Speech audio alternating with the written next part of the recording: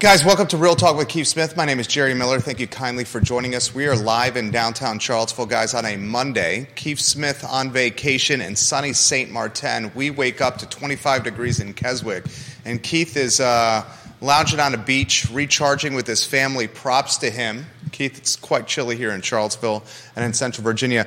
Today's guest is a gentleman that has become a household name when it's come to upzoning and it's come to density and it's come to the draft zoning ordinance. To say we're at the bottom of the ninth inning is an understatement. A lot of political prognosticators have indicated that this vote could happen as soon as the next meeting. A version of upzoning will be approved. Which version, time will tell. I think it's important, and what we've tried to do on this network, what Michael Guthrie, the award-winning broadcaster, does on Real Estate Matters, is offer perspective on both sides of the fence.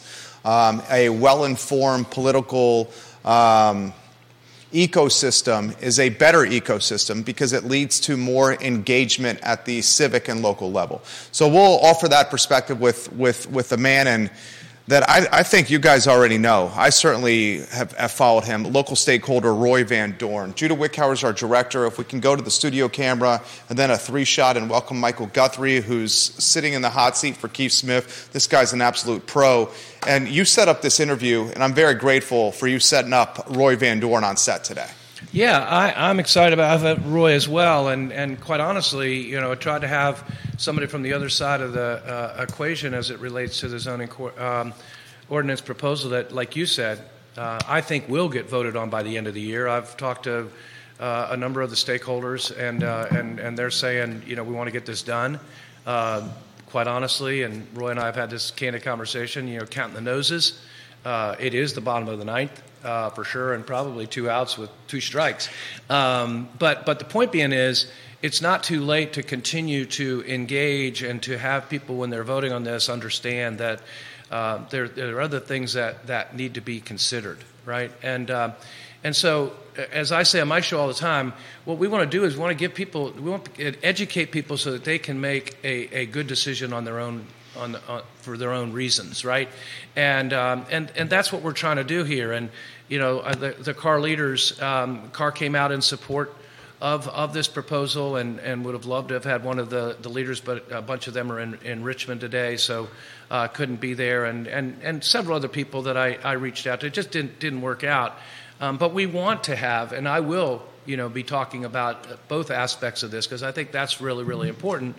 But the reason I wanted Roy to come on the show is that Roy has done his homework. Roy has, in the old Young Life days, maybe in the first Young Life area director here in Charlottesville, Roy's earned the right to be heard, right? He's walked the walk before he's talked the talk in regards to being around Charlottesville for a long time, being involved in a lot of the visitor type of things that make this city great, this community great, Central Virginia great. But this is a passion for him, and he's spent his time and written a number of white papers encouraging people along the way and speaking strongly about how he feels, but in a very reasonable and compassionate way, a way that everybody has respected, whether they agree with him or disagree with him. Well said. Roy, why don't we take a moment and introduce yourself to the viewers and listeners. Maybe before we talk upzoning, just give them some insight into what Charlottesville means to you, how long you've been here, and why you care so much about this community. Well, thank you, Jerry. I moved here in 1990 and moved here by choice from California. I wanted to have a great school system for my kids. We moved to Albemarle County, and it's been two of my kids went to UVA. I've got deep roots in the community all these years. 4 years ago, I bought a property in downtown. I moved from the county to the city and have really enjoyed being a citizen of the city. The neighborhood's great, people are great, and that is why I'm so passionate about this. I work in the visitor community. I do visitor marketing for a wide scope from UVA to the winery industry to Monticello and you name it. And we have a great community here, and I'd like to see it continue as a great community for all people. But the proposal that has been put forward by the Planning Commission through their consultants and now has been moved to the City Council for ratification, it's kind of like a bait and switch, honestly, because what was first proposed was we have some challenges with housing costs. It costs too much for a family or a couple to live in Charlottesville, and it's that is a challenge that we look at just within our community.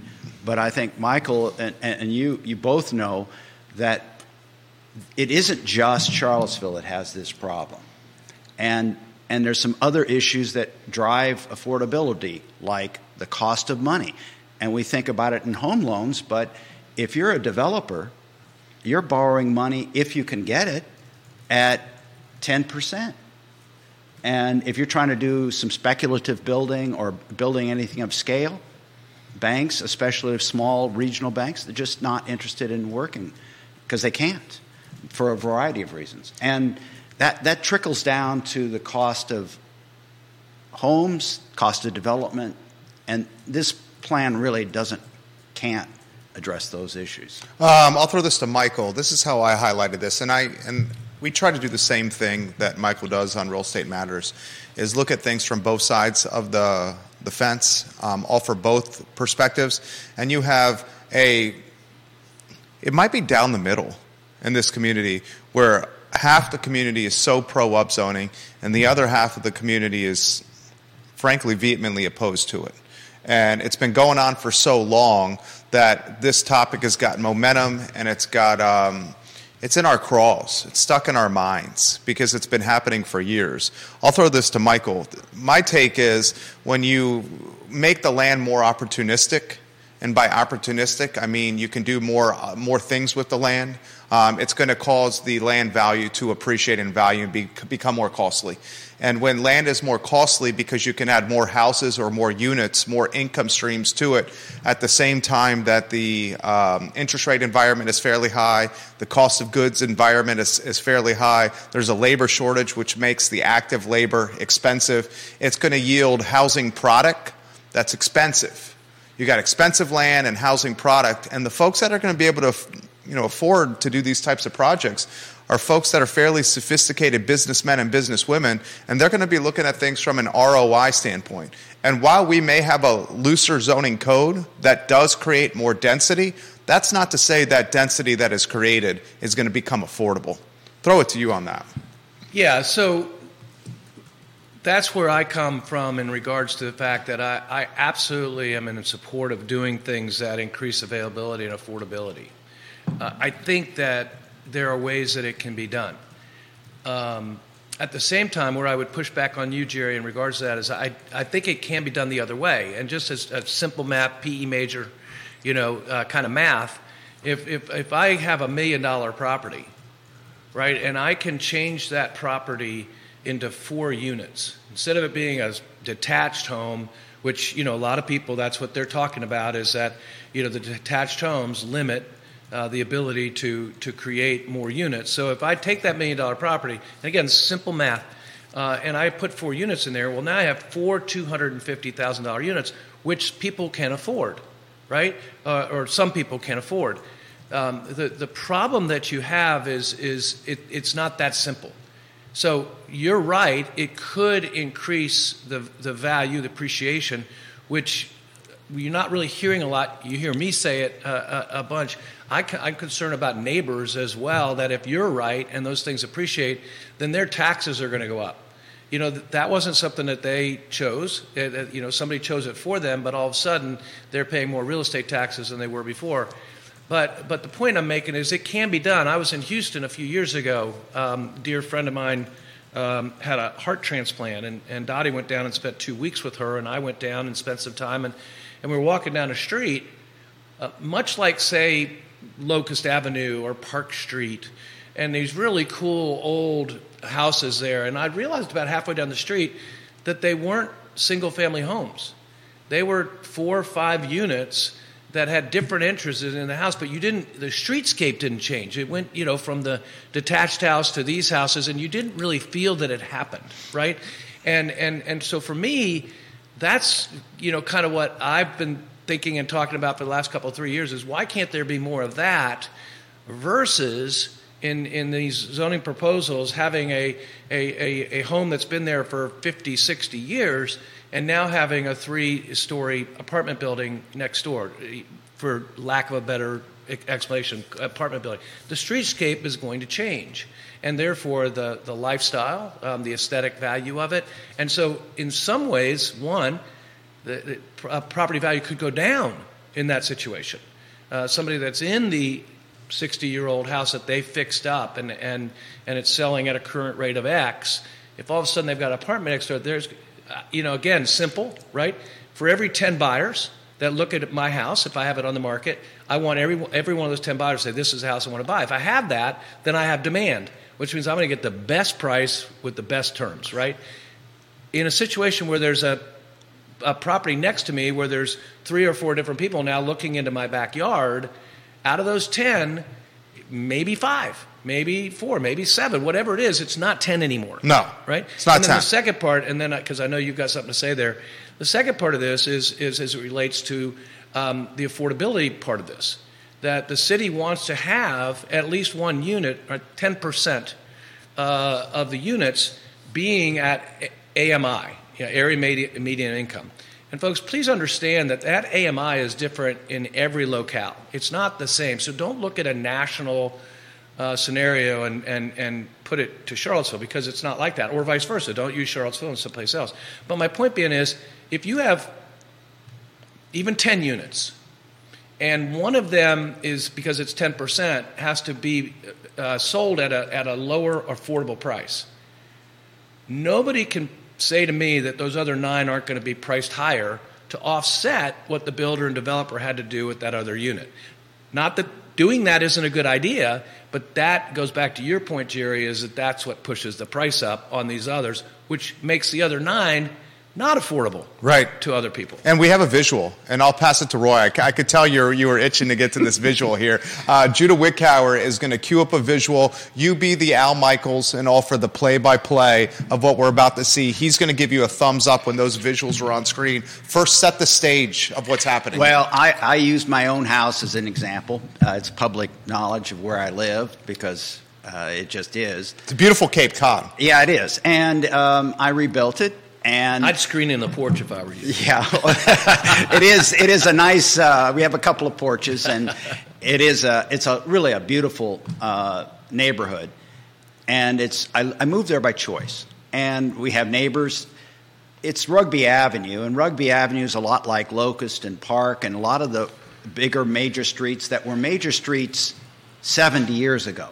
And the houses are 70 years ago. Because when this was built, and the neighborhood that Michael and I live in, that was the outskirts of town. There was no bypass. This was out in the middle of, it was on the edge of town.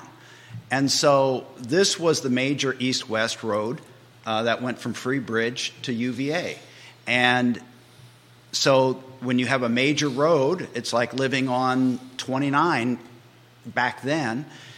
They didn't put the houses right on the sidewalk. They set it back for the road noise and everything else. And so we have quite a big front yard, and just similar to like Locust and Park and some of the other streets here in Charlottesville. And so now the city has created or is proposing to create a zone called RC, which is the most intensive residential. Initially, the Planning Commission had proposed to include commercial in the neighborhoods. The City Council has now walked it back a little bit. Lloyd Snook has led that charge. Yeah, and I have to thank him for that, and I think the other councilors understand that that's just a little too much and too hard, because the community needs to absorb what is being proposed, and that was just like one too many bricks to carry. What, though, has been proposed by the Planning Commission and the City Council has seemingly adopted is the idea that on the second slide, you will see a 12-unit apartment complex put next to my home. Now, is this kind of extreme? It is, but this is perfectly legitimate. And as Michael said, I'm not sure it's extreme. No, it's a possibility. Well, this is actually a development in Albemarle County. So it's what happens is if somebody's going to buy a tear down next to another home, they're going to try to maximize their investment. As it changes from residential to commercial. In the commercial situation, you have to maximize your return. So they're not interested in a fourplex because that lot is 0.4 of an acre. They can maximize it, this new setting. All the parking can be out on the street. It can be put 4 feet from your side lot. So as a builder, as an investor, as a developer, you'll want to maximize your investment and you want to wring out every dollar that you can. And sometimes it may include, like you said, Michael, it might have an affordability component to it, and you agree that you're going to do it at a certain percentage of AMI. So now everything gets pretty expensive, and they have to maximize the lot. Let me ask you this question, very pointed question. Then Michael, I'll adapt to you guys here. If you put slide 1 on screen and then flip from slide 1 to slide 2, slide 1 is how it currently looks right now. Judy, you got that on there? Okay, everyone, this is where Roy lives now. This is what it currently looks like. Put slide 2 on screen if you could. If slide 2 becomes a reality, do you list your house and move? I would try to list it before. You would list it before. Yeah. Because it also changes the financial issue. Now that you've converted residential, single-family dwelling residential to mixed commercial and residential, the appraiser, and he said this publicly, that now the utility of that land is worth so much more. Definitely. Because now you can put 12 units on it instead of 1. And I get that. And you know where we're really seeing this? And Michael, I'll pass it to you. Ludwig Kutner and Alan Kajin own Ix Park. And at Ix Park, they're being taxed on the potential of what that 17 acres could be and not what that 17 acres is today, which is an art park and kind of a retail center. They're being taxed on the potential of apartments and or condos there. So I've spoken with Ludwig many times about this. The tax bill is obscene versus the rent rolls that are currently being brought in their current form. Yeah, I mean, and Roy and I have talked about this, and maybe I'm a little Pollyanna here, but in all honesty, I don't see this building being built next to Roy's house. I understand where he's coming from, and that the zoning, the way it's set up, it could allow it, but I think this is the kind of thing that even by right, City Planning Commission, things like that. Now, again, you go down Rose Hill Drive, and a building has recently been built that people use as sort of this is what it could look like. I think what the mayor has done, in regards to this other aspect of it, has kind of quelled that concern. But one of the things that, and so going back to what you said, the taxes, right? It's already been something. It's something I've been talking about for years. About somebody comes in and they knock down a house and they build a $1.2 million house on it because they want to live and walk to Charlottesville. People that have lived there for years and years, and maybe their family has lived there for a generation or two, are now put in a situation where their house is valued at more for the potential. And I think we talk about affordable, right? Those folks may not be able to afford the real estate taxes, right? And then people say, yeah, but they could sell their house for so much money. Well, where are they going to go? This is their home. This is their community. Nothing against Louisa, nothing against Nelson, nothing against Fluvanna or Green. Let me name them all so I don't leave anybody out. Being farther out, that's not where they're from. That's not where they've grown up and that kind of thing. And so I would like to see some conversations going on as it relates to that. I know there are some tax relief situations that are in the city now, but I just think that, and what I've said before, is I'd love to see something grandfathered, that these are my taxes. Use Ludwig for a minute. This is my taxes in regards to when I bought it and what my use is on it and everything. And if somebody comes and buys my 17 acres for $1 jillion, we'll let that person pay the taxes on the $1 jillion, not me on the potential of it, right? And so, from my perspective, that's another part of this equation that the data, and there are white papers written, and the thing is, folks, you need to understand this zoning, upzoning, downzoning, whatever you want to call it. Again, I want to say again that this is all, everybody's intentions are good here, right? We all want to create affordable housing. We want to have more housing availability. We got this morning at Pancakes for Breakfast. People can't see, well, I'll have to hold it up here, but Pancakes for Breakfast at the car meeting, and a few of the state senators and delegates were there, and they handed out this book, which was great. It's called On Common Ground, Zoning Innovation. The realtors are very much for property rights and using getting the best use out of property rights, and I think that's why the Realtor Association came out in support of this. I just feel like there's still data. It's still too soon. A couple white papers that I read talked about, yes, what we're seeing is availability, affordability, but it's still too early to tell. More research needs to be done, and so from my standpoint, and I don't think it's going to happen. But if the pause button could be pushed to get some of these answers, and going back to where I was going with this in the first place, there's a chance in Roy's neighborhood on Rugby Avenue that you're only going to be able to park on one side of the street, right? That all these the logistics and the infrastructure and the travel sort of thought process, going back to what we talked a little bit about last week, Jerry, in regards to the 10-story building over at Ivy, the Truist site. Ivy and Massett, the Truist site. The reason that got tabled is because they didn't have a transportation study done yet as to what that was going to be for that many people.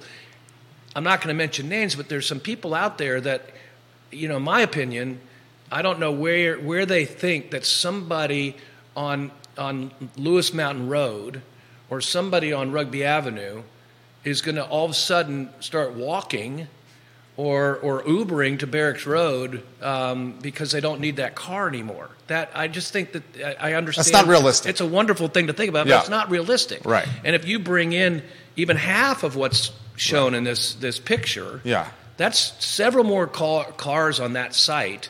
And if one of the ways we're going to do that is we're only going to park on one side of the street, these other folks, when we talk about property rights, this is the way they bought the house and that kind of thing. And I loved Roy's example of this, although I think most of the folks have driveways so that they could do this. But he was talking about how crazy would it be that here we are trying to save energy, and we've got all these electric cars, and people are having to have their extension cord go across Rugby Avenue to plug it into their car. You said that before City Council. Yeah. Right. And so, most of those, in all honesty, realistically, most of those have driveways. But it's a great point, that all of a sudden that's an inconvenience to people who have been able to park in front of their house and now can't, And so anyway, there are just a lot of different things. And I know City Council has spent a lot of time on this. I know they had I think part of the problem with this is a lot of the first 3 years of this was in COVID. And so a lot of this, got done and talked about and stuff, and then all of a sudden it was out there. Again, give them the benefit of the doubt. It's been another 2 or 3 years. I just feel like there's data that still needs to be, sort of investigated and substantiated. We will get Roy in the mix. We got an appraiser watching the program, Woody Fincham. Woody Fincham has a comment for us. He says, statutes require valuing the real estate at its highest and best use. Municipalities cannot tax in-use value. If you own something that has a different highest or best use than its current use, then you have your deal with it. That being said, most assessment offices are out of their booth when it comes to supportable highest and best use. So he's talking about assessing land on highest and best use or potential, if you may. That's the Kutner example. Yeah, exactly. And it's going to shift to residential. And speaking of zoning, David Brown and David Toscano spoke at former mayors. Yeah, both former mayors, and several prior city council members have talked to me privately. And I think everybody is of the same concern, is that when and I'm speaking primarily of RA, RB, and RC, which is the residential component, that if the city decides to do a fairly aggressive, and I mean aggressive being probably the highest transference from R1 to any place in the country, if you upzone to RB or RC, and it doesn't work out, and in good intentions, everything was great, but it doesn't work out, going backwards is almost impossible. It's like you let the horse out of the corral, and once that horse is gone, you can't bring it back. And that is the problem that we have and that's one of the concerns that both David Brown and David Coscano mentioned was, we're not in a race here. This is a long-term process. The city council has said this is a living document. We can adjust it. Yes, some parts you might, but once you've now declared something to be eligible for five stories, you can't the next year say, well, we're going to change that to a 2-story or 3-story, because now you're really opening yourself up for a lot of big lawsuits. There's so much I want to cover with you guys here. Go ahead, Michael. Let me just piggyback on what Roy just said. The reason you can't do that is listening to Keith's show, you and Jerry, Keith and Jerry doing the show. One of the things we talk about all the time is how long it takes from the time you buy a piece of land to the time you get it to an actual use, right? And part of that is because, for a lot of different things, but one of the reasons is because the city has been slow. They're better. I think Sam Sanders is doing a great job of trying to engage people and get things, moving forward. Every time I've reached out to him about anything, he's been very responsive and says he's going to look into it, and he does, right? I'm grateful for that. But if let's just say it's 3 years, 4 years. Okay, we have this plan. It gets approved. Somebody buys this piece of property next to Roy, using that as our hypothetical, right? And they start working toward a 5-story building. And then 2 years from now say, now you can only do a 3. Well, that 5 stories is going to have to be grandfathered, right? It's because that's the way it was set up. But on the other side of that, and one of the things I've been communicating with the vice mayor about is I get the fact, I count the noses, I understand what's going on. But can you please, in whatever you approve, can you put these safety nets in? Can you put in actual, into the language that we're going to review this at such and such a time, and at such and such a time things can be changed? Not what you've already agreed to and got approved, but things beyond that. And then secondly, is it Jim Freeze? Oh, yeah. James Freeze. James Freeze. Freeze. Neighborhood Development Services. Yeah, so he has been very, publicly noted that this is not going to be the last zoning thing that we work with, and that he communicates it's going to be dynamic, and that we're going to work on this and whatever. I get that, but to say it in 2023 versus in 2024 or 25 when the data doesn't prove out to be what they thought it to be, I just think and Roy, you tell me if I'm wrong on this because you're on that side of the equation. I just think it quells some people's concerns if they can see that the city council, is understanding that they're probably going to need to be changes made to this, whether it's because of transportation or whatever, and that they're actually built in on how you do that versus we've got this and then we got to do this for another 6 years to get another change.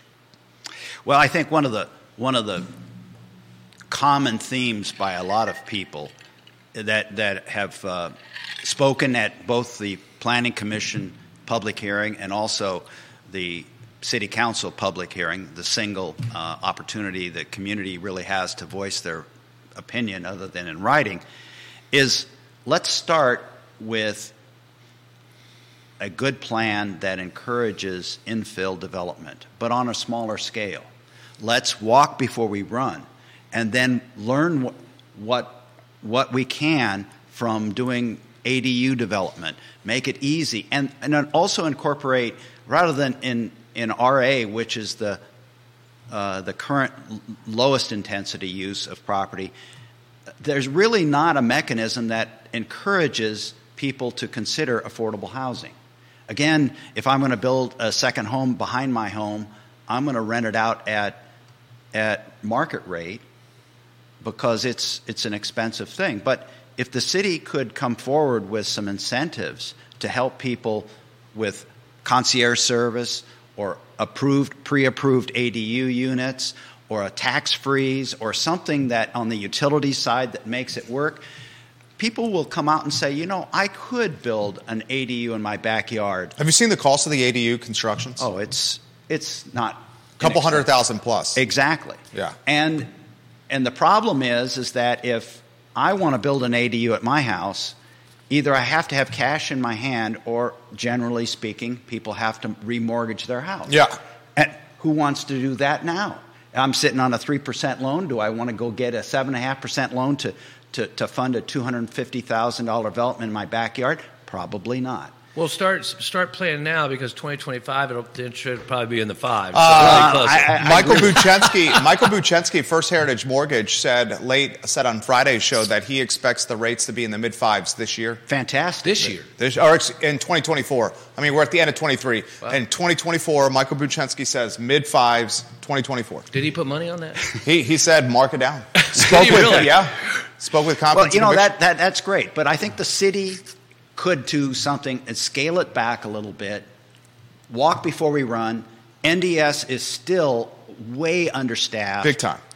For planners, plan review. You know how long it takes to get a plan review. It's just incredibly long.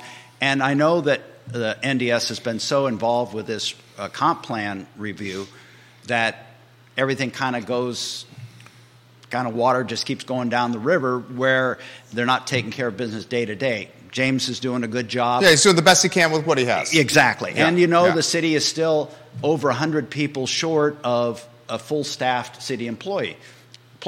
So I know that there's some challenges there, and that is exactly why I'm advocating come up with something like RA for the entire city for single family.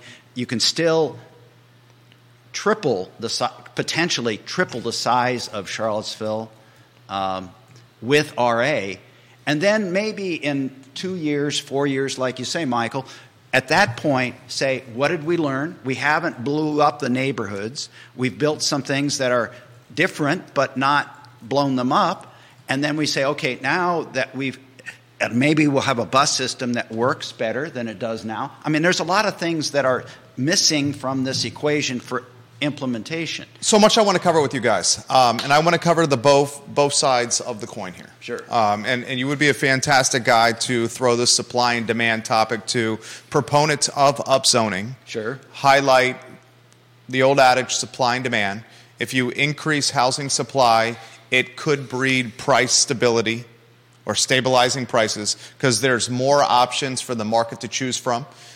Folks have even taken it a step further. Even if additional supply comes at the top of the price spectrum, those that are owners or those that are wealthy can go after the top of the price spectrum, which opens up the price spectrum right below that, and the one right below that, and right below that, because there's less competition on the pricing pyramid, if you may. So we need to cover both sides. To be fair here, we also should highlight what I'm seeing with a lot of city residents.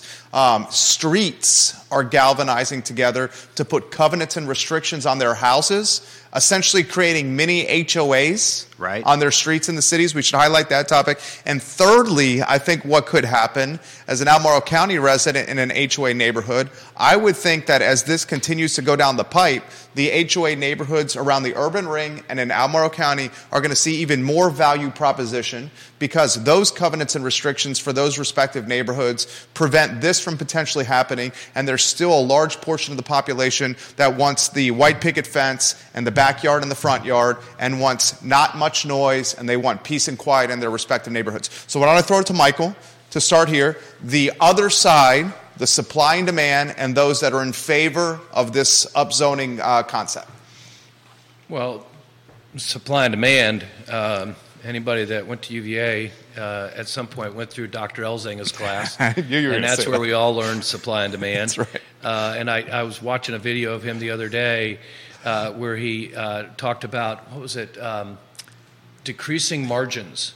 And he uses the analogy of having a child and every hour giving the child some ice cream.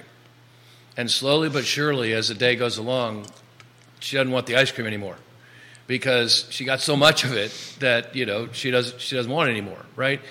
So going back to supply and demand, I absolutely agree with what you just said in the fact that if, in fact, again, let's just assume that that's the case, that the higher price has more options.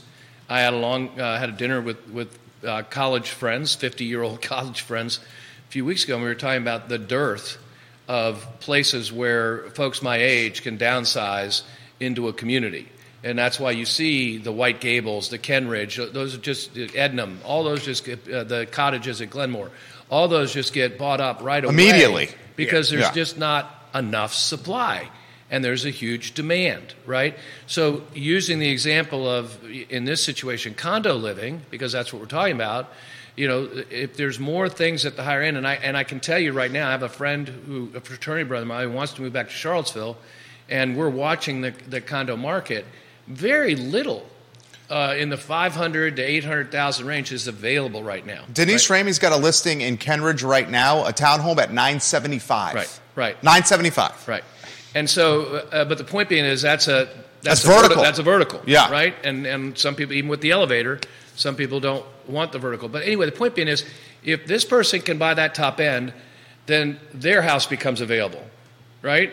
And when that house gets sold, then the person who bought it and so it can trickle down to the first-time home buyer in the fact that finally there's enough for second, third, and fourth home buyers to buy, right? Mm-hmm. And I think that is the case, but I think again it goes back to, can somebody substantiate and show us, not from Missouri, but show us, right, that by doing this we're going to have. Okay, let's all agree that we're going to have availability. That's what we just said. But are we going to have affordability, right? That's what I can't figure out the numbers where the affordability comes into this. You hope at the end of the day that there's enough supply that people begin to say, no, I'm not going to pay that price. But this is another thing that we have to think about as it relates to Charlottesville. Charlottesville, not anywhere else in the country. Maybe there are other places, but in Charlottesville, there are a lot of people that come in here who went to the university, want to come back to Charlottesville, relive the good old days, sing the good old song, and they're going to pay whatever because they're coming from San Francisco, they're coming from New York, they're coming from New Jersey, whatever.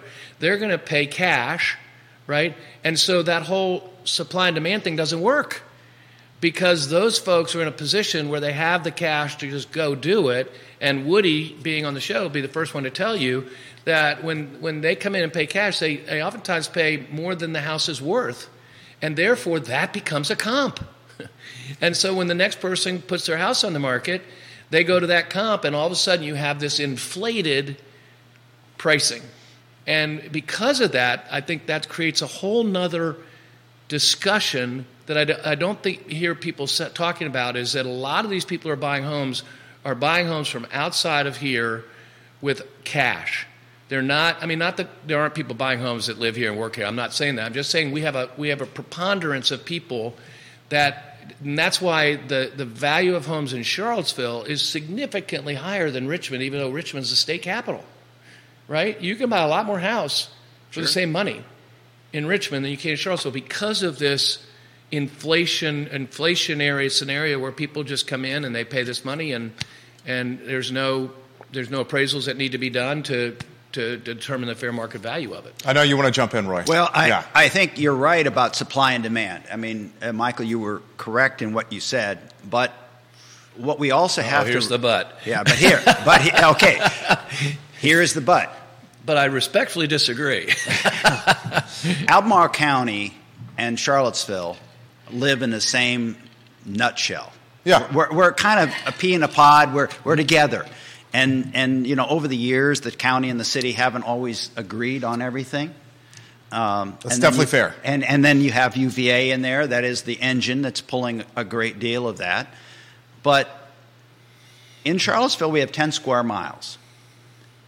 It's a city that's been around for a couple of hundred years. And what's left to develop is primarily infill. And if I go to a development in Crozet, or I go to a development anywhere in the county where you're developing a tract of land and I can build 50 homes on this development, I have one development manager. I've gone through one permit process. It's a very efficient model to build a lot of homes or apartments or condos or whatever it might be. But to build those same 50 homes in Charlottesville in the city is a tall order, because every one is an individual project. Everyone has different sewer hookups, and everyone has a lot of issues. And then the construction cost and just the shortage of labor and skilled labor and builders and contractors. A contractor can say, I'll go build something in Charlottesville, but there's a premium that's added to that because of all the issues having to do with the approval process. The pain in the tuchus. Yeah, no kidding. If you may. And so there is that premium that you're paying just to do infill construction. It's very expensive. You've got trees to deal with. You've got a lot of things that you don't have to deal when you got a clean piece of dirt. So while neighbors. Yeah. Right. And so you do have the premise of supply and demand, if all things being equal, is valid, but you also have to caveat that by saying, yes, but when you're doing infill, it's a whole different ballgame. That's fair. That's fair. Viewers, and Patricia Irby's watching the program. She says she respects and appreciates hearing both sides of this. Patricia, thank you for watching the program. Got a number of realtors watching the program. Katie Pearl will highlight you. Vanessa Parkhill's watching in Earlysville. Jamie Clark. Christelle, welcome to the program. Viewers and listeners, if you have any comments, put them in the feed. We'll relay them live on air. Should we talk? Jerry, let me just one other thing in regards to what Roy was talking about. As it relates to this whole, aspect of the supply and demand, and again, it really is about highest and best use, right? Highest and best use, and with this zoning ordinance, again, the highest and best use changes. It does, right? It changes, sure. and so the supply and demand changes. Right, and so the highest and best use, if I can put 8 units on there and get an RI, say it's a development, it's a rental, obviously if it's 8 units, it's probably going to be a rental scenario. And I can, well, as an example, I know of somebody who built a building who put on the top floor apartments. UVA immediately went to them and tried to rent all of them for traveling nurses at UVA Hospital, right? That is a more expensive rent than just the normal 1 year because it's short term and because people need something close, that kind of thing. So the demand is there for that as well. Let's not forget the rental aspect of this. And again, kudos to Sam Sanders and his staff for wanting to change things. But many of you who follow me on Facebook know that we just renovated a house. And are moving into a house to age in place, right? Wide doorways, so me with the walker and the wheelchair, whatever, can get in, no step showers, that kind of stuff. It took 8 months to do it, right? Now, part of it was because of the city, because of inspections and things like that, and I really do believe things are getting better in regards to that. But going back to what Roy just said, the builder that did it for us was coming into Charlottesville, and ours was one of the first things he did. He had no idea what he was getting into as it related to the city and the cost of labor versus Richmond, which is where he spent most of his time. You know, so again, plus the carrying cost for you. Yeah, well, again, and now all that worked out. My only point about that is just supporting what Roy said, that people who are doing this don't have any idea until they get into it. Right. The additional costs and time, cost of money, cost of time. And just real quickly, shout out to my buddy Mark Duffner. Mark's a good high school friend and is senior defense consultant for the Cincinnati Bengals. So the fact he's taken time away to listen to this show means a great. They had a big win Sunday, so maybe he's got the day off. I don't know, but shout out to my buddy Mark. But anyway, the point being is you do need to understand that the city and this area is different than in other places. So I'll highlight some of the viewers and listeners, then pass it to you. Sure. Vanessa Parkhill's watching in Earlysville. She says the affordability comes in when new builds are required to have X number of affordable rental units. Michael highlighted this. The rest of the market is left to make up the difference, which is a huge hit punch to the first-time home buyer. Michael highlighted this. Vanessa Parkhill also says Charlottesville's not operating in a true supply and demand situation because council dictates some of the prices. Lisa Costello is watching on Cherry Avenue. My dad bought this 2-bedroom, 1-bath house for $12,500 in 1964. That's the house she's in now. I told my next-door neighbor if he wants to pay me the $2,100 he is paying for a similar house, he can have mine as long as he lets me pitch a tent with a porta potty in the backyard. She says Dad's mortgage was $120 a month. Yes, that was more than it is now, but still $120 a month. Basically, she's highlighting how prices have skyrocketed while wages have not at the same clip. And that's not just for Charlottesville, but that's also nationally. I'll throw open-ended anywhere you want to go. I do want to highlight the covenants and restrictions that I'm hearing happening around here, and I would love to highlight the cause and effect with you, Michael. You're a real estate expert on how you could see upzoning, the impact it could have in Albemarle County in the urban ring and in HOA neighborhoods around Albemarle, because I think it's going to lead even more demand to those areas as people want the backyard and the white picket fence. First, open-ended to Roy. Well, I agree. I've been in discussions with several groups that are working with their attorneys to put some covenants and restrictions on their property as far as a street or a neighborhood. And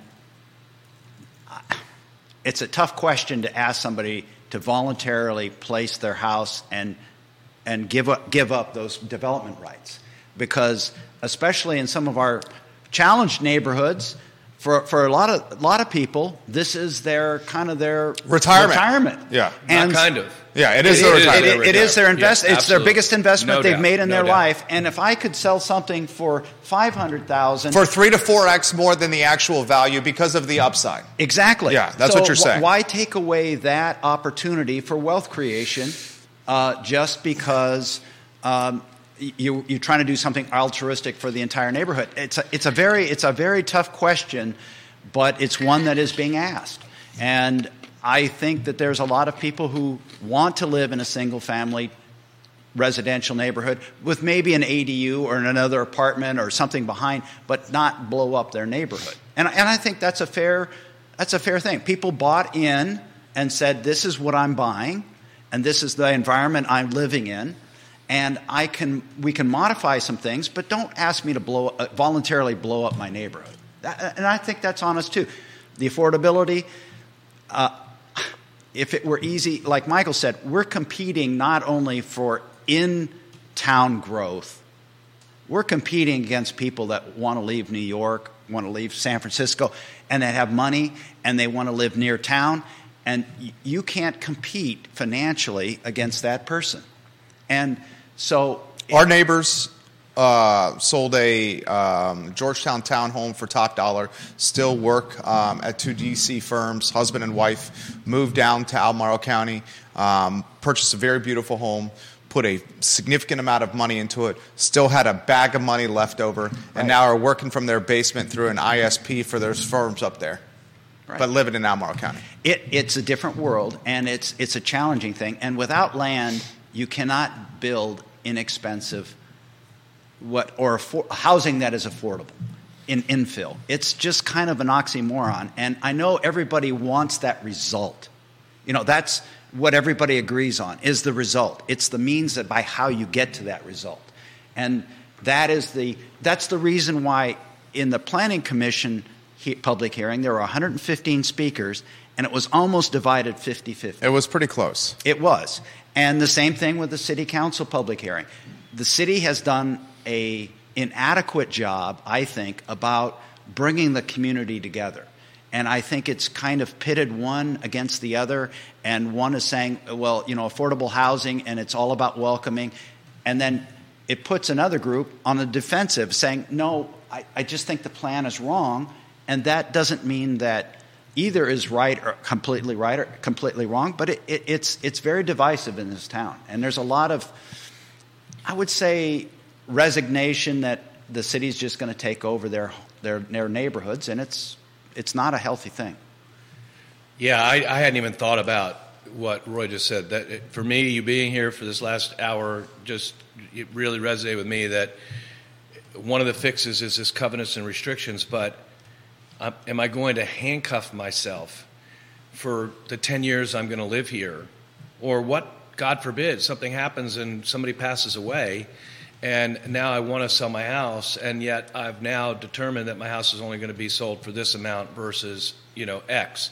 So that's a fascinating thought process. But in answer to your other question, Jerry, as far as the urban ring, I think the urban ring benefits incredibly by this. And the reason I mean that is if, for whatever reason, when this zoning ordinance is passed, regardless of what language they put in there for reviews and things like that, which I hope they will do, and we haven't even gotten to the whole, rent 99-year, that kind of thing. And we probably won't. I don't really understand that as much, but I do understand that it's another thing that would be on the city's plate. And hopefully, as you said, they staff up. But the city hasn't done a great job in that area in regards to complying, having the staff to do the compliance and the inspections and all those kind of things for these rentals that are going to be a part of this, right? That's a whole nother, how is that going to be, people are going to be made sure, or are they going to be sure that that's going to be handled well? But if, in fact, and when it does get passed and somebody like Roy says, I'm going to sell before that happens, where's he going to go? Well, if he enjoys being close and convenient to Charlottesville, he's going to move back to the county and have in a situation where he can protect and have what he wants, right? And so that's not going to help affordability in the urban ring. That's going to increase the pricing because there's more demand. More demand, yeah, right? And not enough supply. So, all of these things, and Roy said something to me on my show that was really helpful. We need UVA, Albemarle, Charlottesville banding together in this situation and trying to figure it out together, because it's 10 square miles and then there's, X. And then, as we all know, Albemarle only has a certain percentage of growth area. Well, maybe Albemarle needs to expand that a little bit so that they increase, affordability. And those kind of things should all be coming together versus each one of them operating in their own silos. 5% of Albemarle County allocated for development. We've had a handful of Board of Supervisors sitting where Michael and Roy are sitting, saying they're not going to expand the 5% until the current 5% is at capacity. Now, I will say this. Michael Pruitt, elected to the Board of Supervisors, he's very much in favor of expanding the developmental area in Albemarle County. However, you have to get to 4 votes. There's 6 supervisors. You got to get to 4 votes. A 3-3 vote is a tie, and that means it does not pass. So right now, not the political capital to expand the developmental area. Two-part question for you, Roy. A, do you see this being passed before the turn of the calendar? Do you see this being passed in December? Yes. I think the City Council is committed to passing something, which it's troubling because we don't know what that passing is. Yeah. So you see that happening at the next meeting? They have a work session They have Wednesday. 2 left, right? Yeah, they have a couple of work sessions. I see that they want to finish this up by the end of the year so they can start 24 kind of with that done. Okay. Neil Williamson has highlighted on this program before that, and Neil, I believe, Neil is watching right now, that this is a evolution and not a revolution, the upzoning, meaning that this is going to be a slow change. I agree with that. I agree with Neil's that it's not going to happen all of a sudden. It can't because of the infrastructure in the city. But what I don't agree on is once these different upzonings are passed, you're not going to ever come back. It's going to be, that's the way it's going to be.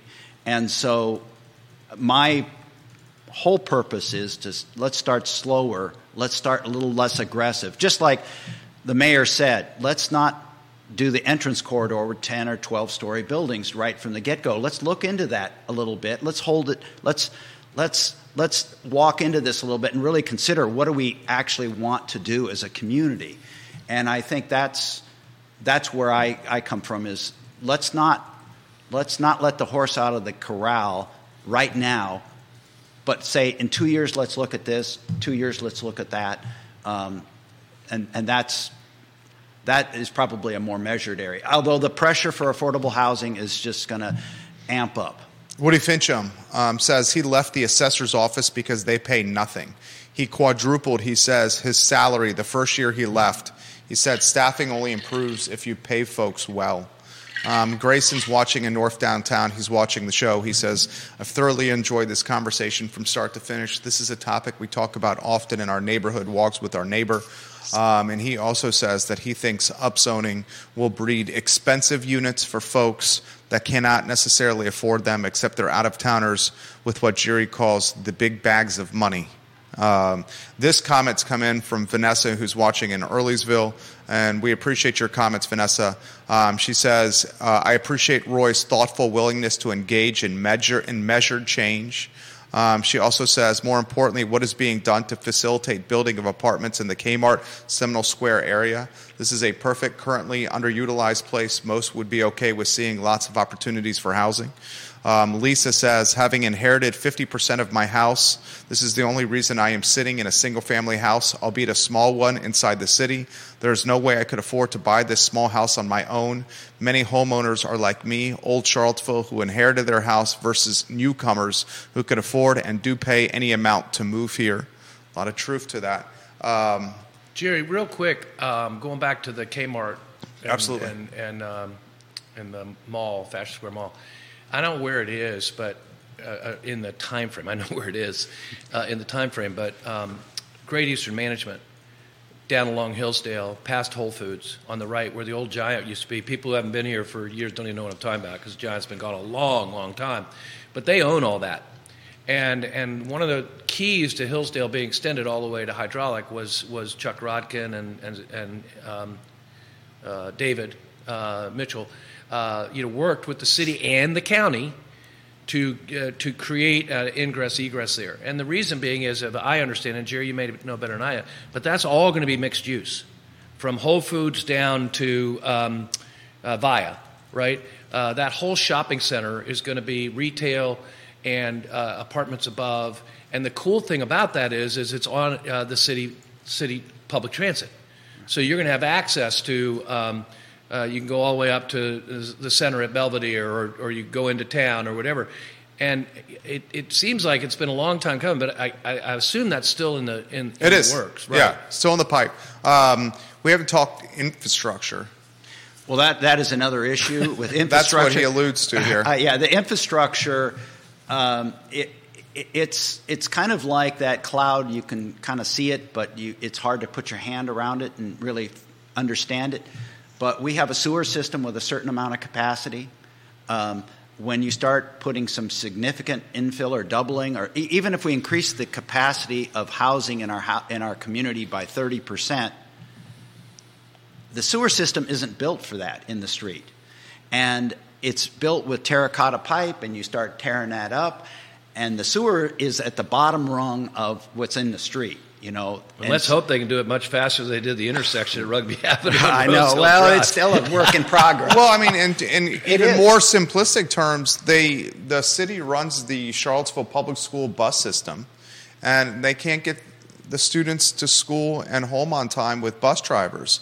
So if we increase density and have more kids on bus routes, and in our current population, we can't get the kids to school on buses, how are we going to get more kids to school on buses? And real quick, in giving the city a bit of the doubt, that has improved immeasurably since school started. It has improved, particularly in the county. No, I'm talking to the city. I can speak specifically because initially my grandchildren were lucky enough to make the list, and there were only 3 or 4 of them at the bus stop. There are probably 12 or 15 now, so they've obviously increased the capacity, and things are better than they were. Yeah, that's very true. Very true. But you're correct. The city and the county is working just on their water supply, and that's a ginormous project to give us the amount of water at Ragged Mountain Reservoir. But then if we have to add on to a school, look at just what Walker's. What the cost of that was, 70, 90 million. Buford is what you're talking about. School reconfiguration. Buford. And now you say maybe we're going to need a new school, or we're going to tear down a school, and that's a couple of $100 million. That all comes, if you divide it by how many people live in Charlottesville, that's a big number. Yeah. That's a big number. How about, again, infrastructure, you got transportation, and just going back to, the 10-story Truist project. Again, one of the reasons that was deferred, there are a number of reasons, but one of the big reasons have you done the transportation study yet? No. Well, how in the world, and they better be thinking transportation as it relates to Old Ivy Road, too, because when they put, was it 246? You know this firsthand. Yeah. How many years did you spend at the Roy Wheeler? Yeah. I mean, out. Still there, yeah, Yeah. for sure. I mean, coming out, try taking a left over at Borset after you're playing some squash and trying to go to Crozet, or taking a right. Or taking a left out of White Gables or Kenridge across from Birdwood. You could spend 10 minutes there. The only way you can get out of there is by the courtesy of people that are coming. No, the only way to get out of there is to risk your life. No, is to turn right and then turn come up to my neighborhood where the light is, our office, and do the U-turn and come back, get back on again. Right. Yeah. But my point being is 246 units there across from Faulkner, right, on Old Ivy Road and getting on 29, and then you put that structure at the corner of Massey and Ivy Road. That whole transportation study is not just about that corner, it's about that whole corridor, because UVA has bought, at some point, Food of All Nations is going to have to move, probably. They're under a long-term lease. UVA paid $20 million for Ivy Square Shopping Center, but we all know the future of Ivy Square Shopping Center is not in its current form, to your point. And so from there all the way down under the bridge, the one-lane bridge that's going to get people to, first, to have a wonderful meal at IVN, but then second, to get down to those apartments and to try to get on to 29 to go back home. I mean, that whole corridor is, I mean, they've done a bunch of it, for the University of Police, and they've expanded all that with the orthopedic center and stuff, but that part after that, that's a huge infrastructure issue. Fantastic points from Michael Guthrie. Gentlemen, an hour and 7 minutes flies by when you're sitting at a table like this with astute stakeholders like yourselves. How about some closing thoughts? Roy will go with our esteemed guest first. Some closing thoughts. Well, I love this city. I love Charlottesville, and I've watched it grow, and I am very open personally to affordable housing and finding solutions. I just think this current plan is too ambitious and too. It's hard to bank on this for the future. Also, yeah, Michael.